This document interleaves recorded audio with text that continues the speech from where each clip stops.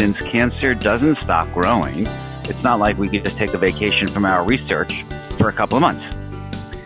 So what people are doing is they're doing virtual labs.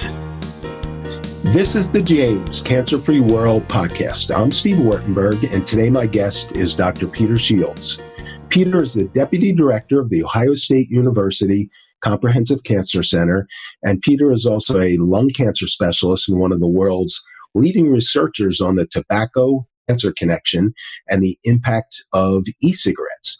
Today's podcast is all about cancer research and how, in the midst of the COVID-19 pandemic and lockdown, the Comprehensive Cancer Center's large and incredible team of scientists and researchers and physicians, techs are all carrying on their important life-saving work safely. And we'll also talk about a $1 million fundraising drive from Pelotonia to research the COVID-19 cancer connection. Welcome back to the podcast, Peter. Thank you. Peter, we're in the midst of a very unprecedented new reality. Physical distance is the new normal, and we're all trying to figure out how to handle this. So walk us through the early days of COVID-19 about a month ago and how the Comprehensive Cancer Center reacted initially and adapted, and how you're continuing to adapt and do all this great research. So I'd like to start off by just noting the amount of work and preparation that we have done earlier compared to many other parts of the nation. And I think we're seeing some of the benefits today with a very slow rise and lower than expected rise in the number of COVID-19 patients.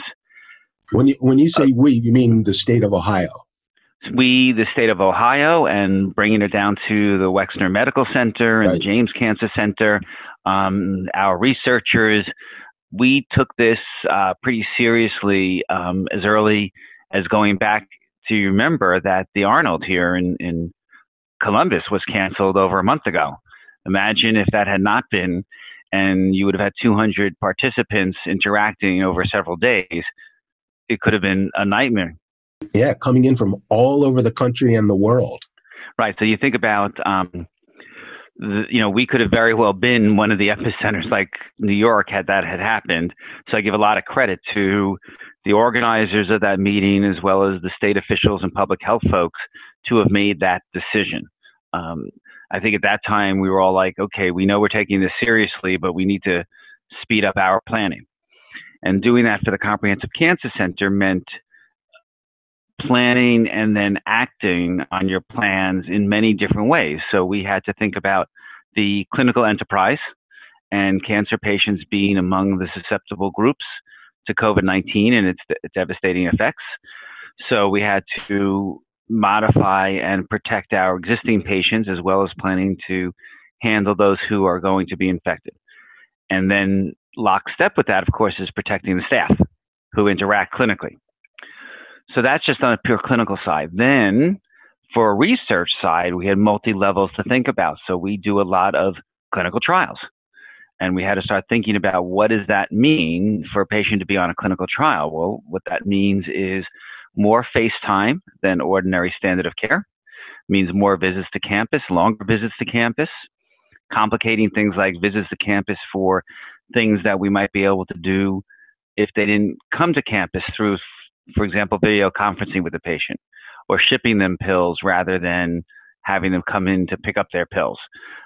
We had to evaluate the research for them to, if they needed as many blood draws as we were doing. So the idea was to think about our clinical research for, one, what's essential. Essential means, and this is a key word that I'll come back to multiple times, the word essential, is essential to the person's immediate life. So if we have a drug that could make a difference for someone and have them survive versus not, that's an obvious essential. But then you come down and there are trials where we're comparing two known regimens where we expect them to be pretty equivalent, but maybe one will be a little bit better than the other. That's not essential. And so we had to go through all our clinical trials and decide which ones would accrue new patients and which ones wouldn't. And what we do right now is actually evaluate on a patient-by-patient basis whether they should go on a trial. Then for each of those trials, we had to look at the procedures and the face time. what can be done that used to be done in the clinic that can be done now by telephone or video. Maybe we don't really need that blood. That blood was important for knowing better about how the drug works, but it wasn't for a safety assessment. So then we would say if it's not essential in a safety assessment, maybe we can eliminate that. And so there was substantial planning and discussion on how do we define essential research. The goal was to keep the patients away from the medical center as much as possible and reduce their risk of getting infected by being on our presence, and also reduce the exposure to our staff from these patients. And so there was really a safety-focused process. That was transparent, lots of discussion, lots of input by good people. And as we were implementing that, we were learning a lot. And we still do. And so that's the clinical trials. But we also have a lot of other research, let's say our smoking cessation studies. Well, before you go into that, I'm just curious, when you talk about having to go back and look at every clinical trial patient and reassess how you're going to work with them, how many patients are you talking about? I'm not going to give you even an approximate number. It is hundreds or more. But in some cases, what we did is really not go back and assess each individual patient, but each individual trial. So the principal investigators would look at the procedures of that trial and then decide what is less essential, not needed, notify the clinical trials office as well as the institutional review board that does the ethics review. And so all the patients on a trial would now be adjusted that way. So the third aspect of the research is the laboratory research. So there we designated essential people who would come in to maintain critical infrastructure, protecting what really is intellectual property, all of our samples and cell cultures and things like that. And then we also have COVID-19 research, and we had to put in a fairly transparent and rapid method to approve COVID-19 research that, again, has to be essential and has to have an immediate impact. So if an investigator who's a basic scientist wants to understand how COVID-19 affects lymphocytes or causes lung toxicity, that's important stuff, but it's unlikely that research is going to yield something that's going to make a difference in the next few months during the crisis period. But then there's other COVID-19 research, like coming up with a rapid test, where they need to do some laboratory work for preclinical data to determine how much of a drug to give a patient. So something that would have immediate impact over the next few months to make a difference during this crisis would get approved. The other stuff really has to wait. And so we also have to go through, there's some really neat ideas at OSU for clinical trials, and some that we're participating in national trials. So we have to sort of prioritize those and figure out how to get those up and running. And so if you have laboratory work that needs to support those clinical trials, you are allowed with approval. But our goal is to have our investigators work together for us to help prioritize which ones need to go through and which ones shouldn't. And everyone pretty much understands what's the difference between essential and non-essential research. And so the essential research is going on. So there are multiple levels of directives and policy guidelines. If you're coming into the lab, how do you do that? How do we know? How do we say, okay, what to do about shared equipment and shared resources? So all of those had to have a prioritization scheme. Now, that goal was really to really minimize and soften the surge. The other part of it is we have in our laboratories a lot of protective medical gear, the personal protective equipment. We have sterile gloves and regular gloves and masks and bleach. So we went through the labs also and donated all that stuff to the hospital. And so that was another level of coordination that we had to do. So it was fairly complex. And then you can imagine, what do all these folks do? Since cancer doesn't stop growing, it's not like we could just take a vacation from our research for a couple of months. So what people are doing is they're doing virtual labs. There's a lot of work to be done. We're big data scientists. So there's a lot of research that can be done at home using big data and analysis. It could be writing those papers. It could be writing those grants. It could be reading other people's papers really closely and reaching out to those people to develop new collaborations or identify new technologies. So we really expect this time to be an intellectual growth curve while people are at home and just learning to work together in different ways. All right, that's a great point. I hadn't thought of that, and this is also a good time to take a break. So we'll be right back with Peter, and we'll talk a little bit more about how the Comprehensive Cancer Center is continuing its research, and we'll take a look at the $1 million Pelotonia fundraising drive and what that hopes to accomplish. A revolution in lung cancer treatment is happening at the James. We're proving lung cancer isn't solely defined by location and stage, but rather the individual molecules and genes that drive it. Simply put, there is no routine lung cancer. That's why our world-renowned specialists put their expertise towards treating one particular lung cancer, yours. At the James, we go beyond the routine to prevent, detect, treat, and cure your lung cancer. To learn more, call 1-800-293-5066. We're back with Peter Shields, the Deputy Director of the Ohio State University Comprehensive Cancer Center. And let's talk a little bit. I've read about this $1 million fundraising drive from Pelotonia that's connected to COVID-19 cancer research. And I'm very curious what this is all about. Well, so Pelotonia is an amazing organization. They're trying to figure out how to continue their fundraising efforts for the James. As I mentioned earlier, cancer doesn't stop growing, and we'll have just as much relevance, if not more, as the year goes by. So they're trying to think creatively both about how to continue to raise funds, but also directly to contribute to the community. So they're doing things like working with other cancer organizations to get messages out. They're helping, they emptied their warehouses for the Purell cleaner that they give out every year to the bike event. They are loaning tents to the National Guard for the food program. So they're doing what they can. But the other thing that they are doing is helping to raise money specifically related to COVID-19 and cancer research. So our ideas are many. It's got to be essential, as I mentioned before, but we have researchers who are developing rapid testing. We all know that there's not enough testing in this country yet. We have clinical trials that are either started or about to start. So there's a number of different ways that we can support this research, and you still have to have money to support research. So that's an important part of the way that Pelotonia is contributing to the community right now. But I will tell you that cancer research is likely to look differently.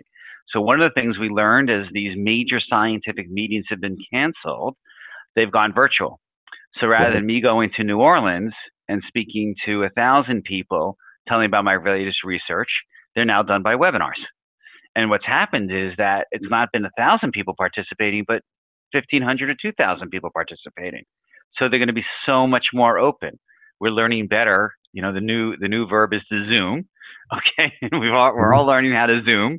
That's how we're doing this podcast. That's right. And so that's going to change that face-to-face interactions in the future, how you communicate. So we do a town hall every week to update the cancer researchers. Each week it's gone up in numbers. The last time was 270 something last Wednesday. We had a limit of 300 people set by Zoom, and we had to upgrade our account so that it could be 500 people. And so we're all going to learn how to do research differently. At the end of the day, you can't replace human clinical trials. You can't replace wet lab research, meaning going into a laboratory and working at the bench. But there's a lot of stuff that we might learn to do more flexibly or efficiently or with different technologies. Yeah, I think this has forced us to learn how to use technology more efficiently. And I think clinically, we're doing a lot of telehealth now. And so I think when this is over and we say to a patient, okay, here's your appointment next Wednesday, they're going to say, well, why do I have to drive in? I hate driving in Columbus. which a lot of people say. So why can't we just do this by video? And we may not have a reason for that. We may say, yes, video health is perfectly appropriate. And so I think a lot of medical research is going to look very different in a couple of years.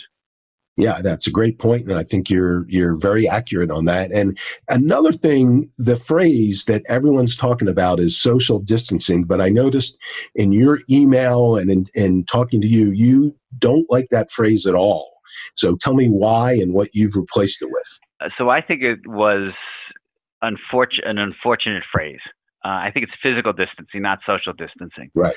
And so there's a lot of things that we have to do to think about that as we are in isolation and at home and in quarantine and that sort of thing.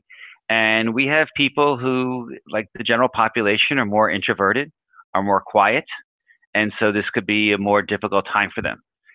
I think for people who are more outgoing, this is also a very difficult time.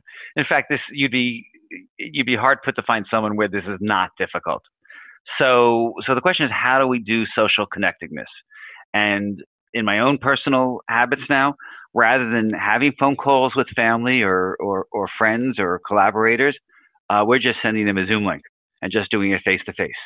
It just, I think everybody is under stress for so many different reasons. I know that in the cancer center in the last few weeks, the workload has increased substantially for obvious reasons, but also the intensity and the urgency. So when an issue comes up about masks in the lab and who wears them and who doesn't, or in the hospital, it's like you have to decide that day. You got to figure out the best practices across the country. You got to do your research. You got to talk to people to get their feedback, both the leadership as well as the folks with the boots on the ground. And so the urgency of coming up with policies, there was, some days and weeks where every day we would put out a new guidance on something. And so it's been stressful for everyone. So I think it's important that we all maintain that sort of social distancing.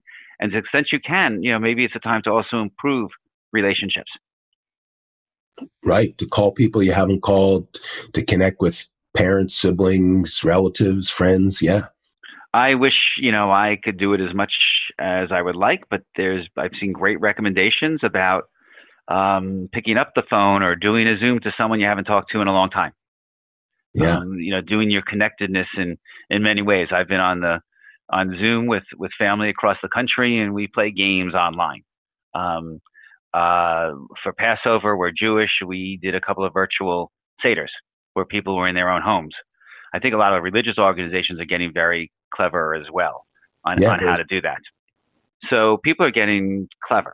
And I think that's also going to be another benefit long-term on how we connect. But I think that social connectedness is really important. Yeah, I think we've gotten away from that in the past few years. And maybe this is going to be a reminder of why we need each other so much.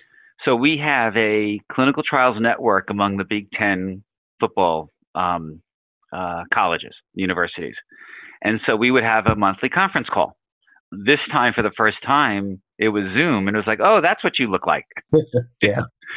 And to see people's backgrounds, it's a little chance for their personality to come out. I have all sorts of backgrounds that I like to play with. One of the ones that I'm fond with is that came from the university is it looks like you're in a regular room, except Brutus pops up in the window every now and then. Okay, right, because on Zoom you can put up different backgrounds. So yeah, it's a way of expressing your personality. So good. So you've been able to find ways to connect with people and have given us some good tips for how others can connect. So thanks for sharing that. And thanks to you and everyone at the Comprehensive Cancer Center for continuing to do this important work. No, thank you for having me on the show. This podcast is brought to you by the Ohio State University Comprehensive Cancer Center, Arthur G. James Cancer Hospital, and Richard J. Solove Research Institute. For more information, check out our website, cancer.osu.edu.